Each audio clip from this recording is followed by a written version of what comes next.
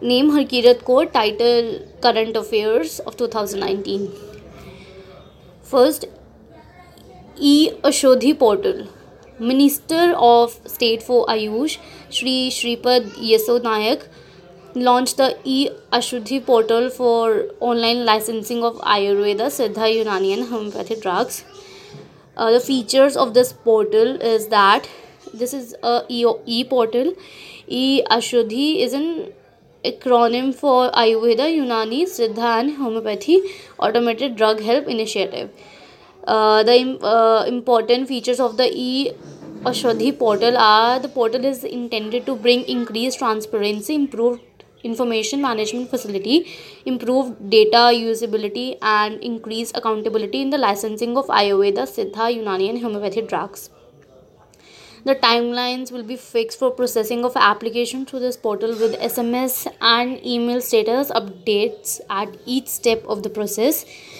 This portal will aid the licensing authority, manufacturers, and consumers, as it will provide real time information of the licensed manufacturers and their products, cancel and spurious drugs, and also contact details of the concerned authority for specific grievances. The launch of the e-Ashwadhi portal for online licensing is part of government's commitment towards e-governance, ease of doing business, and Make in India. And the other current affair is World Sustainable Development Summit 2019 was inaugurated by the Vice President of India, Venkaiah Naidu, in New Delhi. The World Sustainable Development Summit 2019, organized by the Energy and Resource Institute, TERI.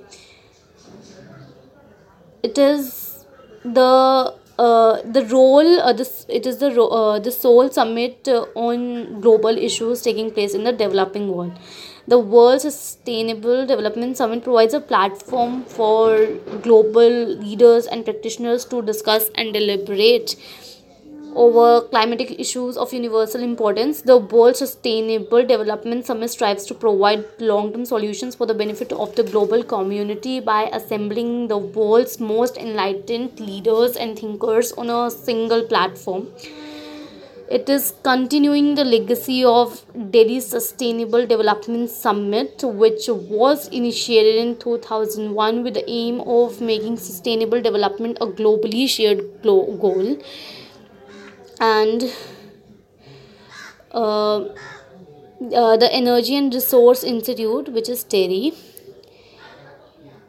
was established by Dr. Darbari Seth in 1974. Mr. Darbari Seth was the builder of Tata Chemicals Limited. He provided a decent sum for establishing TERI's corpus and provided encouragement, inspiration, and moral support to the director and staff of the institute without ever interfering with the operational decision making. Over time, from its inception, TERI has emerged as one of the world's preeminent think tanks and research institutions in the field of energy, climate changes, and sustainability. TERI aims to usher transitions to a cleaner and sustainable future through the conservation and efficient use of Earth's resources and innovative ways of minimizing and reusing the waste. The Minister of Railways, Piyush Goyal, awarded Carnot Prize.